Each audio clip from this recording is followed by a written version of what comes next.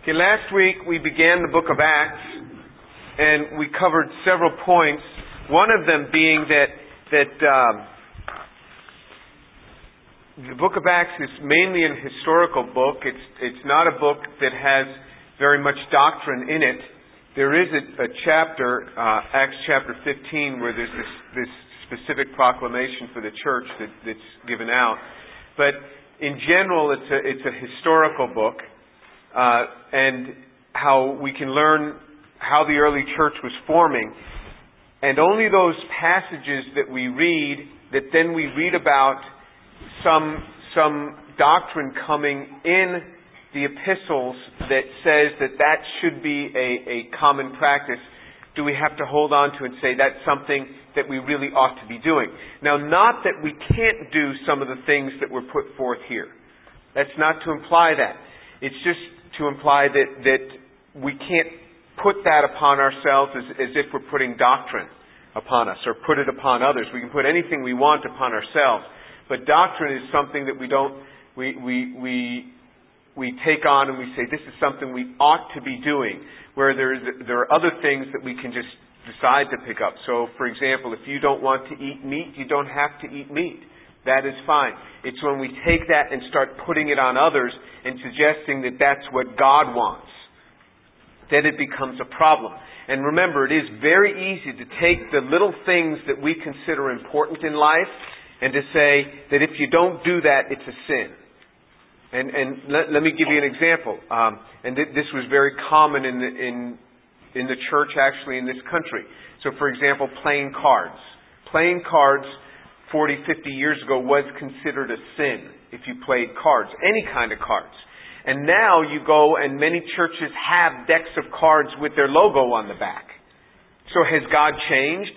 No, God hasn't changed. It never was a sin. It was just a sin in people's own minds, and they put it upon other people. So there are specific things that are written toward us. But we'll deal with that later. Let's pick up from verse 9 in Acts chapter 1. And after he had said these things, he was lifted up, and while they were looking on, and a cloud received him out of their sight. And as they were gazing intently into the sky while he was going, behold, two men in white clothing stood beside them. They also said, Men of Galilee, why do you stand looking into the sky? This Jesus who has been taken up from you into heaven will come in just the same way as you have watched him go into heaven. Okay, so this ascension is taking place, and then in verse 12 it says, Then they returned to Jerusalem from the mount called Olivet, which is near Jerusalem, a Sabbath day's journey away. Okay, so here they're on the Mount of Olives, and we specifically know where they were on the Mount of Olives because actually back right in the end of Luke, it actually tells where they were when the ascension took place. It says that in verse 50 of Luke chapter 24, and he led them out as far as Bethany, and he lifted up his hands and blessed them, and while he was blessing them, he departed from them and was carried up into heaven. So here he was on the Mount of Olives, specifically in this small town of Bethany, the town that he really liked to stay at. He didn't spend many nights in Jerusalem. He would always go to Bethany. And we learned that Bethany is about a Sabbath day's journey away from Jerusalem. A Sabbath day's journey was about 3/4 of a mile. So not very far. Maybe half the distance across the Rice campus or something was the distance. So it's not very far. It's just that to go to the Mount of Olives, to Bethany, anywhere on the Mount of Olives, into the city of Jerusalem, you had to go down into the valley and back up. So it was different than the type of walking across campus where it's all flat. It was actually a more robust walk, but really not that far. And so, in the book of Acts, they were actually in this town of Bethany, and interestingly, there's a church called the Church of the Ascension where they say that Jesus actually ascended from, and that can't be right because Jesus ascended from this town of Bethany. But it's not far. I mean, it's pretty close. And it says that Jesus, while he was blessing them, he ascended right up into heaven, and they watched him, and he was received off into the clouds. And that's why it says that Jesus is going to return. When He returns, it says that He's going to return coming in the clouds. So the same way that He was taken up, received by some clouds, and taken off, He will come back, it says, the same way. So as He was going up, these men are looking up, and it says, behold, 2 men in white clothing were standing beside them. Now, angels always appeared in the Scriptures as men. There were no female angels appearances. Whether there are or not female angels, we don't know. But all angels that have appeared in Scripture have always come in the form of men, and often in the form of young men, and also often in white clothing. Not always in white clothing, but often that way. We don't know specifically that these 2 men were angels, but it would certainly fit with the angels that were there at the resurrection, there by the grave. And then in verse 11, and they also said, Men of Galilee, why do you stand looking into the sky? This Jesus who has been taken up from you into heaven will come in just the same way as you have watched Him go into heaven. So in the same way that He's gone, He's going to return. And so here are the disciples. They were all from Galilee, and they were looking up as if Jesus was going to come back right then. I mean, here was the Lord. He had walked on earth for 40 days after the resurrection. And now He was taken up. And it's as if they're looking as if He's going to come back right away. And they say, would you quit looking up? Because remember what had then been commanded. If you look back in that same chapter in verse 4, gathering them together, He commanded them not to leave Jerusalem, but wait for what the Father had promised. And so He had commanded them, don't leave Jerusalem. So remember, Bethany, this location is only about 3/4 of a mile to go back to Jerusalem. So essentially they're very close. And it's as if they're looking up, and He says, you guys better get to it and get to where Jesus said you ought to be. And so, they needed this encouragement to get on going. And so in verse 12, then they returned to Jerusalem from the mount called Olivet, which is near Jerusalem, a Sabbath day's journey away. And now let's look back in verse 8. Jesus said in verse 8, but you will receive power when the Holy Spirit has come upon you, and you shall be my witnesses both in Jerusalem and in Judea, Samaria, and even to the remotest part of the earth. With this command, He tells them that He's about to rescind what He had proclaimed to go forth in Matthew chapter 12 and 13. And in Matthew chapter 12 and 13, because of the unpardonable sin, remember, His teaching changed. He spoke in parables, and that's when He started to tell people, don't tell people who healed you. Before that, whenever He healed people, He would say, go to tell what great things the Lord has done for you. Go and speak about these things. After that event, after the unpardonable sin in Matthew 12, starting in Matthew 13, every time He healed a person, He told them, don't tell anybody. Now He's rescinding that command of not to speak. He's saying, you are going to now be my witnesses and start proclaiming this. And so in verse 13, and when they entered into the city and went up to the upper room where they were staying, that is, Peter and John and James and Andrew, Philip, Thomas, Bartholomew and Matthew, James the son of Alphaeus, Simon the Zealot, and Judas the son of James. So what does He do? He names the 11 apostles. Remember, there was a 12th. There was also Judas Iscariot, which is different than Judas the son of James. There were 2 Judases. But He names all 11 right here. All 11 of them are named again. Now, they are named in the Gospels, but they're named again right here. These all with one mind were continually devoting themselves to prayer, along with the women, and Mary, the mother of Jesus, and with His brothers. Okay, so if you look who's here, there's now named the 11 apostles are there. It also says, along with the women. Now we know from Luke chapter 8 verse 1 that there were many devout women, verse 1 through 3, many devout women that followed Jesus. We know that there were devout women who went to the grave. We know that Jesus appeared first to Mary, and then He started appearing to others. He appeared to a number of the women on that first morning. So there were a number of women right there with the apostles working closely with them and praying right there with them. And then it says, along with them the women, and Mary, the mother of Jesus, and with his brothers.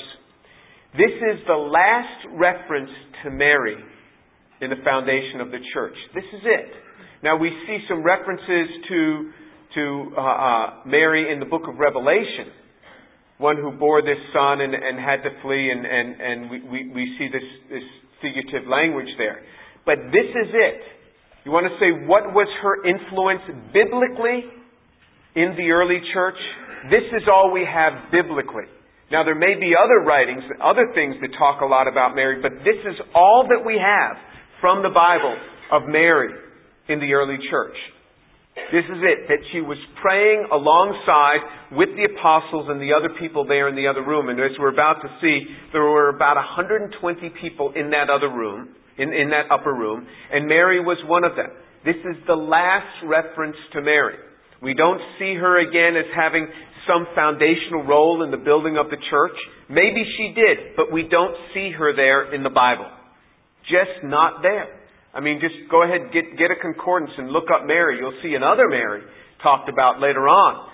But not this Mary, not Mary, the mother of Jesus. This is it. This is the last reference to her in the building up of the church.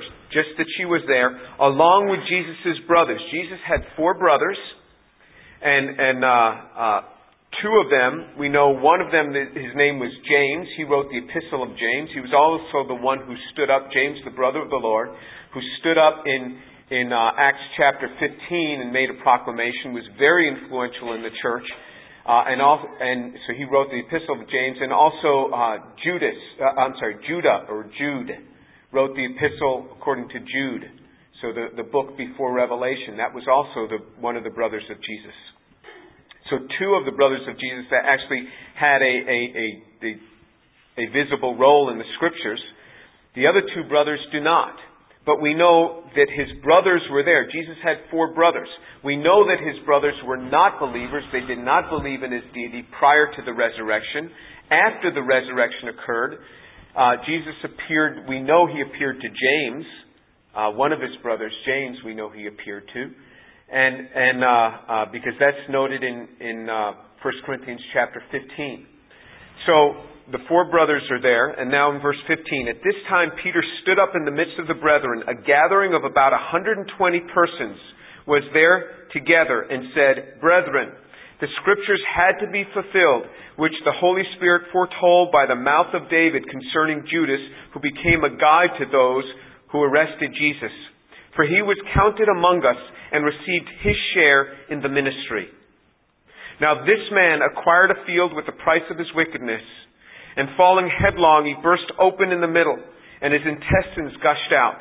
And it became known to all who were living in Jerusalem, so that in their own language that field was called Hakeldama, that is, field of blood. For it is written in the book of Psalms, Let his homestead be made desolate, and let no one dwell in it, and let another man take his office.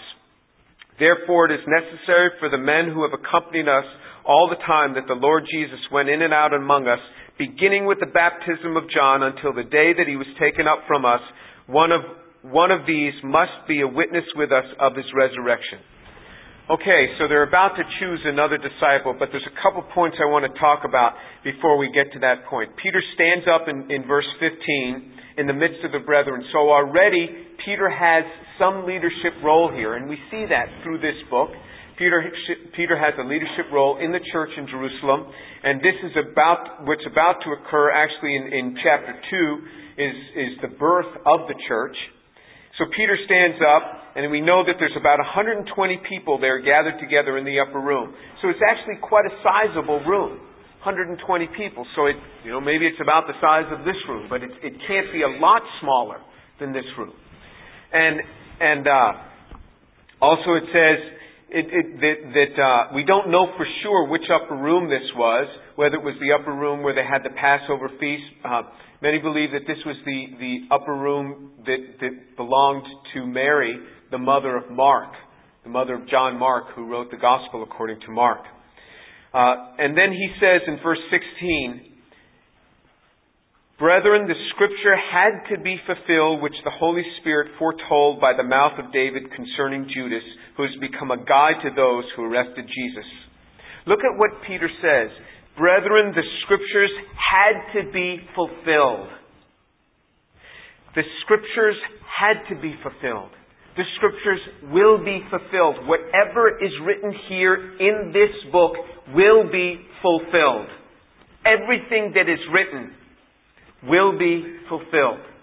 This book is absolutely packed with prophecies that have taken place.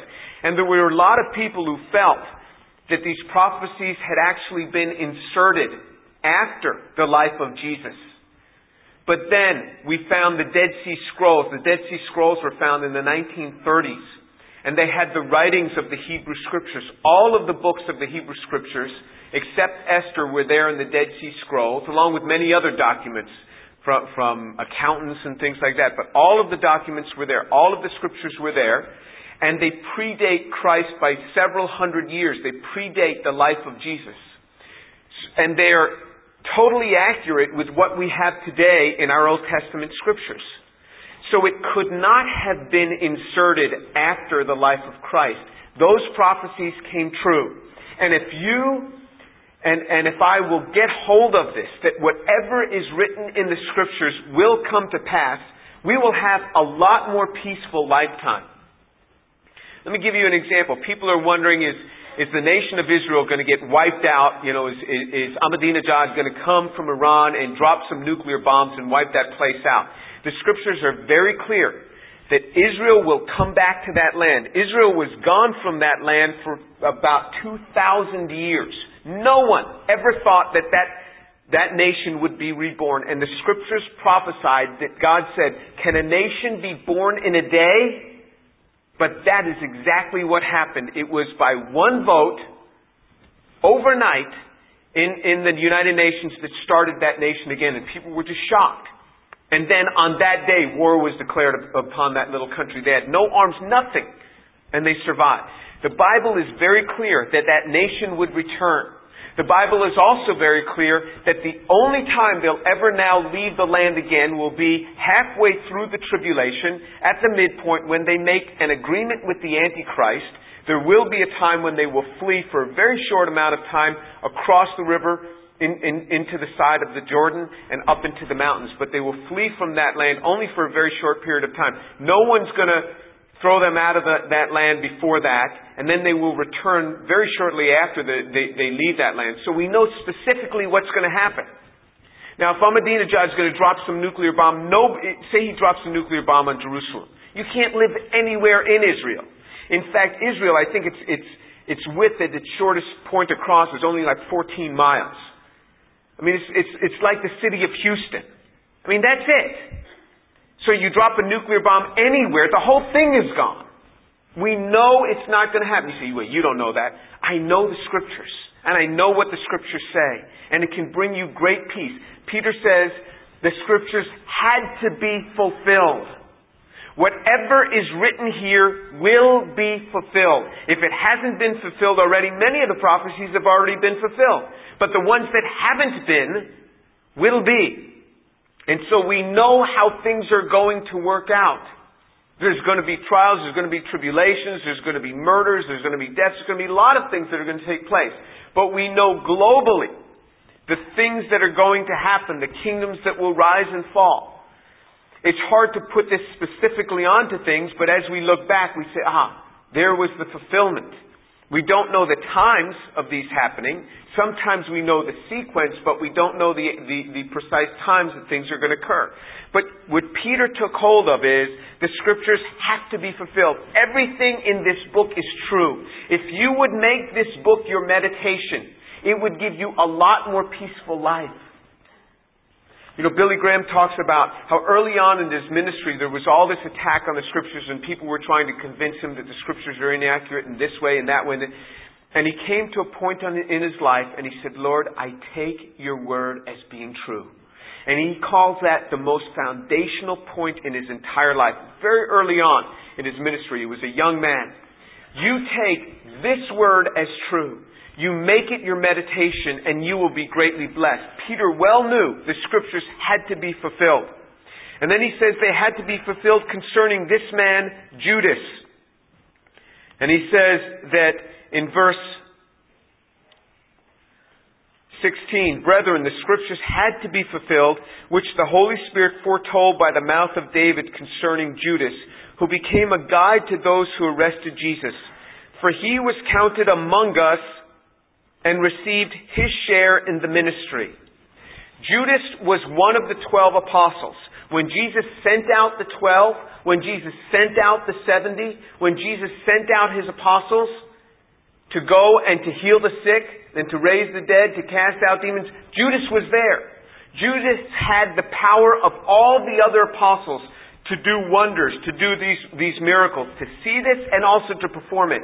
He was no different. He was given everything that the other 11 were given. He was given. Yet he rejected it and decided to go another way.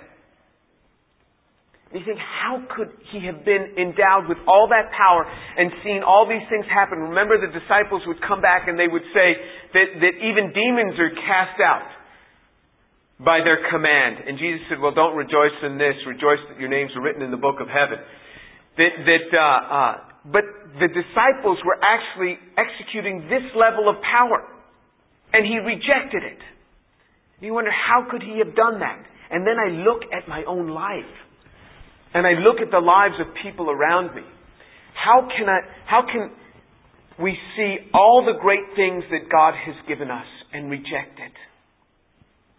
And so often we are tempted to take the treasures that we have in Christ and just put them behind us and go another way. Let me give you a specific example, which happens a lot in the church. And this is a warning to you, because you've not been married, but one day you will be. And if you think that your spouse won't face these temptations and you won't, you're wrong. The question is, how will you walk? So many people in the church fall into adultery. So many people. And you look and you say, how could he have done that? His wife is a beautiful woman. He's got a beautiful home. He's got beautiful children. How could he have done that? How could he have rejected his family and gone another way? What takes a man and causes him to just turn from all that he's been given? It's called sin. Called sin. And the temptations and the desires within people to reject the ways of God are continually before us. And I find myself having to pray, God, before I would ever humiliate my family and bring your name down by walking in an affair, God, kill me. Father, I would rather die than to do that. I would rather die than to do that to my wife, do that to my children. I have to take strong measures in my own life to do this. You know, I had a necklace made with a little insignia that I came up with, and I had this necklace made for my kids, and I gave it to them. And I said, if you are ever tempted to give up your virginity before you are married, I want you to take this necklace, and you are obliged then to give it to the person to whom you are going to give your virginity to. You give them this necklace. This has meaning to us as a family. You are to preserve that for your marriage. Take this. You want to throw away your virginity? Give them this gold necklace too. And I had a few pieces of gold jewelry given to me by my grandfathers when I was growing up. And I had that melted down and made into this. And I described it to them. I said, this gold means something to me. I was given this as a child by my grandfathers. You give this away to the person that you're going to give your virginity to. And if on your marriage night, that is the day, I want you to give this then to your spouse. Because this means something. What causes us to give away the precious things we have in God? We don't realize the glory of what we've been given, and we toss it away. And we look at Judas, how could he have done that? And then I look at my own life and I know how he could have done that. Because my heart is wicked. My heart is so wicked, and I have to take measures and steps to protect my life, to protect my family, the life that God has given me, the position that God has given me. And you do also. The treasures that you have in God, the glory that's been given to you, you must protect for God, for Him and for His glory. And if you've tossed something out, repent before the Lord and say, God, never again. God, protect me. Never again may I do that. What causes a man to reject this and to just throw it out?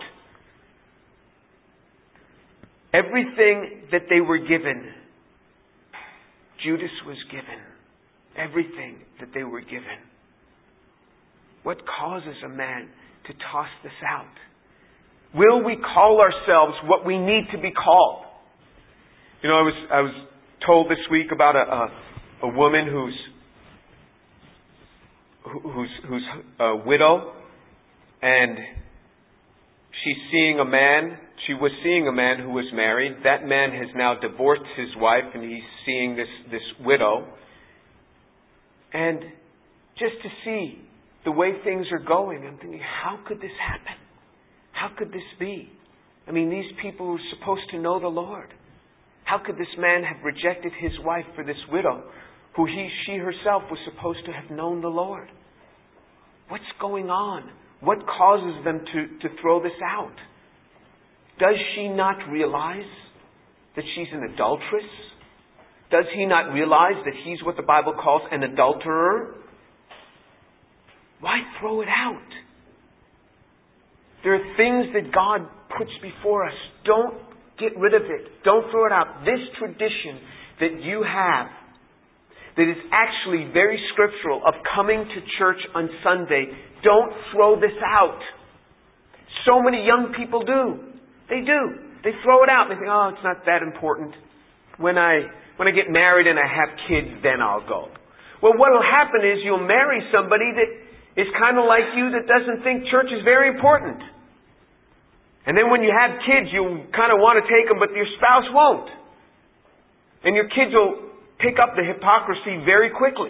My parents really don't want to go to church. It's not that important to them. And it won't be important to your kids either. The treasures that you have gotten, the things that you have learned, don't toss them out. These are precious things. Hold on to them. Make them a part of your life. And things will go so much better for you. Don't be like Judas and just not value these things. The Bible talks about Esau, how he sold his birthright for a cup of porridge. He sold it. He just sold it because he was hungry, and he says, I just want that. And the Bible speaks of him. Don't sell that. Don't lose the blessing that God has for you. Remember, these things have tremendous value. Hold on to them. And then it talks about Judas. It says, for he was counted among us in verse 17 and received in his share of the ministry. Now this man acquired a field with the price of his wickedness, and falling headlong, he burst open in the middle, and all his intestines gushed out. So we had learned about this before when we studied in the Gospels. That actually, it says that Judas acquired a field with the price of his wickedness. If you remember, it was actually the priest that bought the field with the 30 pieces of silver that Judas had gotten for selling out Jesus. The price of a dead slave. He had taken those 30 pieces of silver, he had thrown them into the temple compound, and he went out and he hanged himself. You were not allowed to take money that was wrongfully gained and use it in the temple management, so they had to do something with it. So they bought a field in his name. So on the books it was bought in his name, but it was bought by the priests. This is clarified in the Gospels and between this passage. And it was bought in his name, and it became the potter's field where the poor people were buried. And here it says that he fell headlong and burst open in the middle and his intestines gushed out. But we know from the book of Luke, from the Gospel according to Luke, that he hanged himself. And it was well established in Mishnaic law that if in the city there was a dead body during the Passover, and he hanged himself then during that evening, that Thursday evening, Friday morning period, they could not have had the Passover sacrifice at 9 a.m., so they had to toss his body out of the city, which is the way that they could make the city clean. Any dead body in the city would render the city unclean. Where would they to toss him out? They would toss him out over the wall into the valley of Hinnom. So there's this valley on the southern side, and they were to toss him into that valley. The wall is quite high. It's all rocks below. He fell headlong, busts open on the rocks, and his intestines gushed out. The Bible is very clear. He died by hanging. Then, as the Mishnaic law teaches, he had to be thrown over the wall. And so all of this actually does fit. And what happened to him is well known to everyone in Jerusalem in that day. And that's why, so in their own language, in verse 19, that field is called Hakaldama. That is field of blood. So they even had a word for it. So they called that field the field of blood because they knew that Judas had done this with the price of turning in Jesus. Now look in verse 20. For it is written in the book of Psalms, let his homestead be made desolate, and let no one dwell in it, and let another man take his office. So these are two verses out of Psalm 69 and Psalm 109. In Psalm 69 and Psalm 109 are those two verses. Those are called imprecatory psalms or imprecatory prayers, where the psalmist is praying for bad things to happen upon the wicked. You say, "Oh, the Bible would never do that." Read the Bible. The Bible is very clear about that. And in Psalm 69, David is praying these very things. And if you look in Psalm 69, verse 25, Psalm 69, verse 25, it says, "May their camp be desolate, and may none dwell in their tents." So you see, he's quoting from this specific psalm, but it's not specifically about Judas. And then if you go to Psalm 109, verse 8, Psalm 109, verse 8, it says, "Let his days be few, let another take his office." So these entire Psalms, if you read them, they're talking about bad people in general. And so as David is writing these Psalms, he's talking about bad people in general. He's not talking specifically about Judas. It's not like the other Psalms that we have read, for example, concerning Jesus, that is very specific. And if you look, for example, at Psalm 16, very specific about how the Messiah will die and that he's going to be resurrected. This is not specific. This is called a psalm where it's called literal prophecy. It's called literal prophecy with application. So it's literal with application. So something happened and then it's applied. This is one of the ways that the New Testament church uses our Old Testament scriptures. It says, there is this verse in Scripture. It can be applied to this individual. It wasn't specifically about Judas. This is very important to understand this concept. And here's why. It's learning to take the Scriptures and apply it to our daily lives. So to take a Scripture and to look at the Scripture and say, that Scripture, that is a prophecy about me, Jim Tour, living here in Houston. That's the prophecy. I'm probably going to be wrong on that. But the application is very real. That prophecy, that Scripture applies to Jim Tour, living in Houston. That happens. You see what I mean? One is a prophecy specifically about a certain person. For example, Jesus and His coming and His death on the cross. Another is a prophecy about people in general, and then it's applied. It can be applied. So this is called literal prophecy with application. This is actually the theological term for it. I didn't give it that name. But I've done this, and it works very well. Let me give you an example of one of the most telling ways in my life that will actually touch you. If you look in Proverbs chapter 14. Proverbs chapter 14. One day God spoke to me from Proverbs chapter 14. And let me give you the occasion, what was happening in Proverbs chapter 14. I was in graduate school. Shireen and I were I was studying graduate school, and Shireen and I lived in married student housing. And we used to have students to our home a couple evenings a week. And Shireen would do what she does now. She would cook these beautiful meals. And we'd have, 8, 10, 12 students in our little apartment in married student housing. And it was one bedroom. And for my last 2 years of graduate school, we had a little girl, Umbreen, living with us in that one bedroom apartment. And we had a sofa and a few chairs and a little table. And we used to invite in these students in the evening, and we'd share with them. And Shireen would cook these nice meals, and I remember watching these students eat, that they were just what students are. They weren't particularly sloppy. They were just student sloppy, just inherent. They didn't mean to. It's just characteristic of the way they were. And I remember watching them eat, and chicken bones sliding off their plates as they're laughing onto the couch and things like this. And I remember them walking in, and I remember one day in particular, snow on the ground, and they'd come walking in, and they'd just watch them walk in with boots on, and they wouldn't even kick the snow off their feet or wipe their feet and come walking in. And they didn't mean to be rude. They just, that's just the way they grew up. They grew up never wiping their feet. And I'm thinking, how can you walk into someone's house with snow all over your feet and not at least kick the snow off your feet?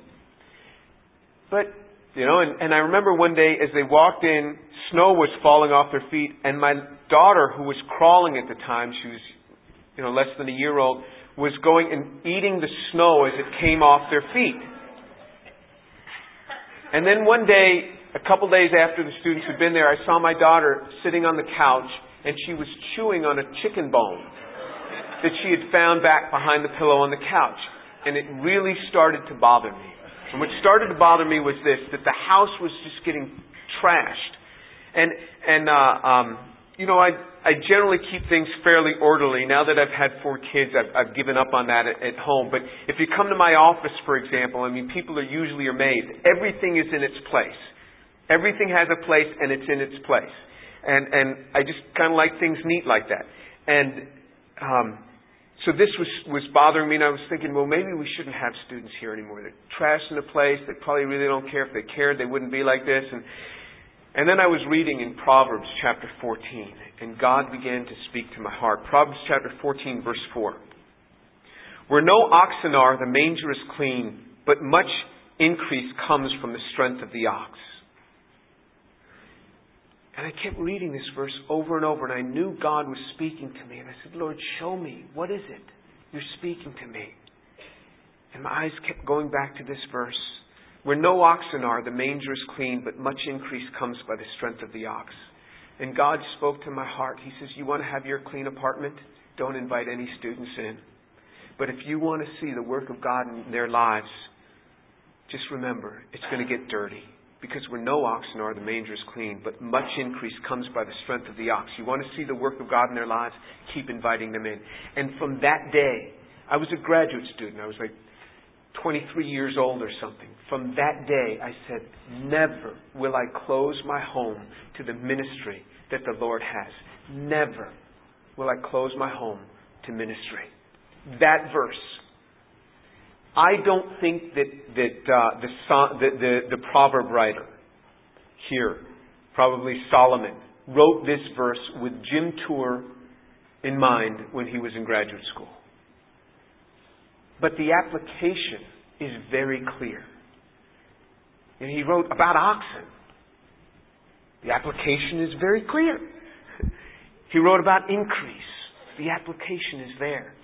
This is not unusual even in the New Testament church. What they are doing in Acts chapter 12, what Peter is doing, he is taking this verse out of these Psalms that were written about evil people, and he is applying it very specifically to this man Judas, saying, let his homestead be made desolate, let no one dwell in it, and let another man take his office. On this basis, Peter stands up and says, another man has to fill Peter's office. This is the application of Scripture to our lives. This is what you and I have to do all the time. We have to be able to take Scripture as we read it. And it cannot just be a bunch of words. Oh, ho, hum. Mm-hmm. I read the Scriptures today. I'm done. No, it's God, speak to me through this passage. How does this apply to my life? And then what will happen is we'll be reading and we go, uh-oh, I'm in trouble. I didn't know. God says, I know you didn't know. That's why I put it here before your face. Now repent. Now change your life. My dealings with people all the time, God catches me because of reading the Scriptures. If I didn't have this book, I'd be an absolute tyrant. God takes these Scriptures and He speaks to us and we apply them to our lives. And that's exactly what Peter was doing. He applied this to a situation. You can take a Scripture and apply it to a situation feeding college students in your home. Dealings with coworkers, dealings with a spouse. Some principle you learn, you apply it to your children. These are good principles. We don't always apply them rightly. We may take them out of context and apply them where they don't belong. But I would much rather have to deal with that than have to deal with never having any application in my life. Once in a while we're going to apply them wrongly. But that's okay, because the flip side, not applying them at all, makes us a lot worse. Remember, people say, calm that guy down, he's just going too far, he's doing too much. And I'm like, it is much easier to calm the fanatic than it is to raise the dead. I would much rather deal with someone who's excited about the Lord and goes to a little bit too far extreme once in a while than have to get somebody who doesn't do anything to do something. And so go ahead, take the Scripture and apply it to your life. And use it in application, just as Peter did. That's what he's doing here. We're going to see, just in chapter 2, where he does this again. But then he goes on and he applies Scripture immediately in prophecy where it talks about the resurrected Lord. So he does both. Where we can apply Scripture exactly where it was prophesied to happen. And then other places where we apply Scripture just in principle with application. Let's pray.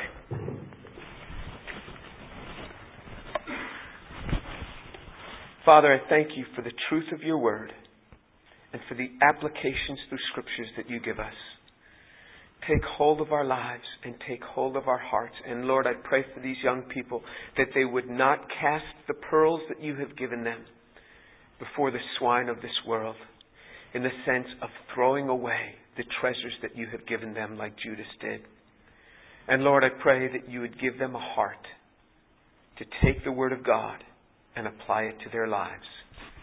In the name of Jesus. Amen.